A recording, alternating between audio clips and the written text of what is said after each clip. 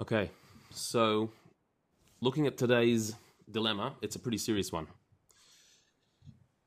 We have somebody in Israel who sadly is very, very ill and urgently needs an organ transplant. One of his vital organs is failing, and he urgently needs a transplant, whether it be a liver or a kidney or a lung or a heart, whatever it was. He's in urgent need of an organ transplant. And as we know, in these terrible cases, it's a waiting game that you need to find somebody who's a match. There needs to be an available organ, and it's a real problem, a real dilemma, and a life is on the line. Anyway, this man does his research and he's looking at what options he has. How can he get this organ that he urgently needs to save his life? And he finds that there's an interesting option in China. As is often the case, there's the local manufacturing, and then there's the made in China version. So there are organs available in China, and he sees that there is the offer made, and it's explained, that the hospitals in China, well, you can come and do some medical tourism, come to China, and there are organs available. It's pretty expensive, but they do have organs available there. Looking into it, it's all run of course by the Chinese government, the Communist Party, and the hospitals there are saying that they get organs from accident victims, people who are in car accidents, who are young and healthy, and so those organs are healthy and available. And the population in China is large, and so therefore there's a large amount of these people in accidents, and the organs are available. And so here's a great option for this man who's desperately waiting for an organ. Well, you can go to China, spend a couple of months there, get it done. And money's no object to save his life. He's willing to pay the money. But his hesitation is that he's heard rumors that these organs are not coming from accident victims, but rather the Chinese Communist Party have prisoners who are on death row waiting to be executed, and they are harvesting organs from these prisoners who are healthy and alive at the time, and the Communist Party is making money out of the organs of these prisoners. So goes the rumor. That's what people are saying. And just by the way, if this broadcast gets cut off in the middle, then we know who owns WebEx. But I'm not sure it's a rumor. It's just a rumor. So he's concerned about this. Hang on a minute. They say people like the Falun Gong and different people who are forcibly incarcerated, and their organs are being harvested. So we've got a serious moral dilemma now. This man's life is on the line. He's got an opportunity to save his life. However, it could be it's at the expense of somebody else's life. Somebody's being killed, basically. Somebody on death row is being killed in the hospital to get for their organs to be harvested, and the Chinese Communist Party to make money out of it. Can he do such a thing to save his life? Is it right or wrong? So of course the hospital says that's not at all what's happening. We're getting these organs from legitimate sources, from people who die in an accident. But can we accept that? Do we believe that? Do we believe what they're saying? And if we do believe what they're saying, on the possibility that it's not the case, do we save a life on that? So there's a few things to assess here. First of all is the trustworthiness of a government. If a government is claiming something, do we believe them? And here there's a fascinating and really surprising passage in the Talmud that I want to share with you. It's in Tractate Bava Basra, right at the beginning, Gimel Amud base. And it tells there an interesting law, an interesting halacha, which is actually personally quite relevant to me. The Talmud there says that you're not allowed to knock down a synagogue even to build a new one, you're not allowed to knock down a synagogue unless there is another one already built. You first have to build the new one before you knock down the old one. Why? Because we worry that maybe you'll knock down the shul and then for whatever reason not manage to rebuild the new one. You might run out of money, or the money might be used for some other purpose. And so we're concerned that you can't knock down a shul until you've built the old one already. Now, by the way, this actually only applies where there's no other shul to go to. It doesn't apply in a place where there are other shuls, so you can pray somewhere else. But if you're the only shul in town, you can't knock down that shul without rebuilding the new one first. So says the Talmud. And there's interesting halachas and ramifications for that. So the Talmud asks, but hang on a minute. If you're saying that you can't knock down a shul before you built a new one, what about what happened with the second temple? The second temple in Jerusalem was knocked down by King Herod, who was the regent of the time, a Roman proxy.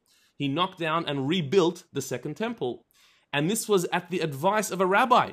Bava ben Butta, who was a great leader of the time, advised King Herod to do this. He told him, knock down the second temple and rebuild it. The reason he said that advice to him was because King Herod had slaughtered a whole lot of rabbis, except for Bava ben Butta. He left him alive. And King Herod realized that he did something wrong.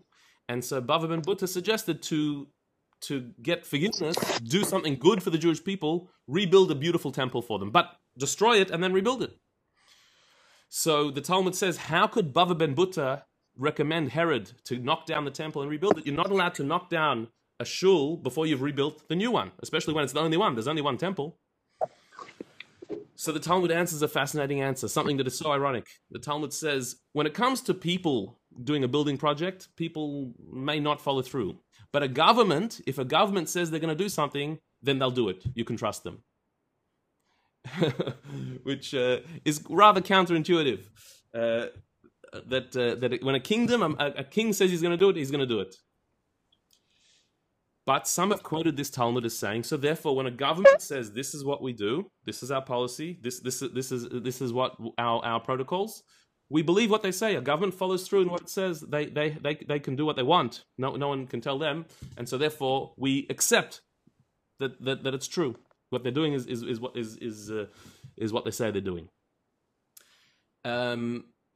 Okay.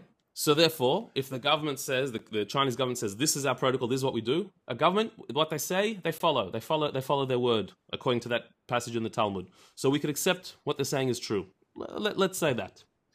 But we've got a further problem here, and that is that this actually only applies, you can only say the government will follow through what it's doing in a case where they will pay for not following through. If it's going to cost them for not following through on their word, then we can believe that they're going to follow through.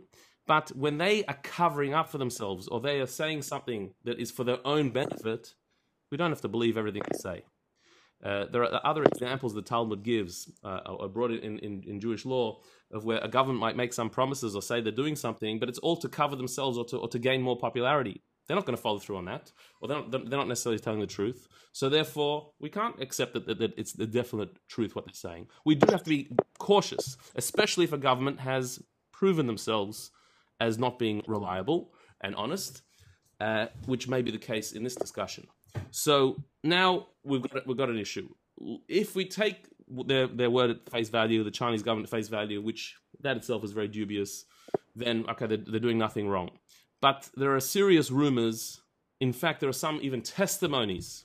There are some Chinese doctors who have defected and said, I was involved with this. I did the transplants.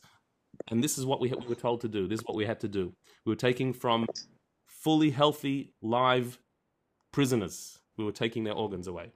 So if we've got strong testimony of such a thing, so the question takes another step. Am I allowed to save my life by killing another person?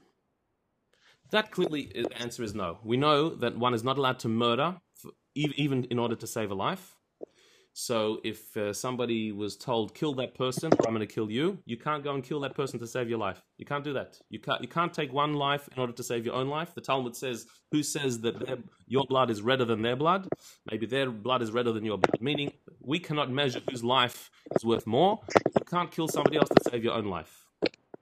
So That you can't do. However, there is an interesting other case where you're not killing somebody to save your life, but you are perhaps indirectly causing them to be killed. This is brought in halacha. What if a person, two people were kidnapped, and one of them has an opportunity to escape from the kidnapping, but they know that if I escape, then my friend is probably going to get killed by the kidnappers in revenge. So I have an opportunity to save my life by escaping, but it probably will mean that the person I leave behind is going to get killed. Am I allowed to escape and save my life, knowing that it may cause the other to get killed? There, the halacha says you can. You're allowed to do that. You're allowed to escape. You're not killing him directly. You're making it possible that it will happen, yes, but you're not killing him directly. So that would be permissible. Could you say, therefore, here is the same thing? We've got this patient in Israel who desperately needs his transplant. He's got an opportunity to get one in China. We are suspicious that the Chinese government is killing people to get their organs. But he is not killing anyone. He is going, and he's being told that the organ is coming through valid, acceptable means. The fact that it could be that the Chinese government in the basement of the hospital is bringing their death row inmates and harvesting their organs, killing them to get their organs and making money out of it. It could be, but is this Israeli patient doing that? No. Is he causing it? Maybe, but Rav, it's not direct.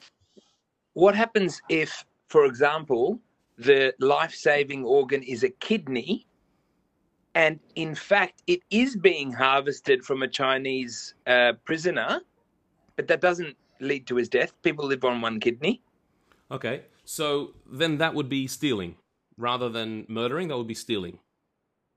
So can I save my life by stealing from somebody else? Which is certainly less than murdering. But interestingly, in that very case of saving your life by stealing from somebody else, let's say if somebody is starving to death and they have no money, so there's some food in the shop. Can I steal the food from the shop? No one's giving it to them. Can I steal the food from the shop to save their life? The answer is yes, but they have to pay it back. That they have to pay. You can steal, in other words, you can take to save your life, but you have to pay back later. You could go into somebody's field and eat in order not to die, but you have to pay back later. I don't know if that's possible here. If the Chinese government is stealing a kidney from somebody, they can live without their kidney, but is there any way of recompensating that person? Compensating that? I don't know there is. So it would seem that if he's not directly killing the guy, maybe he's allowed to do this. Maybe he's allowed to take the limb, the organ, and what the Chinese do, well, that's what they do.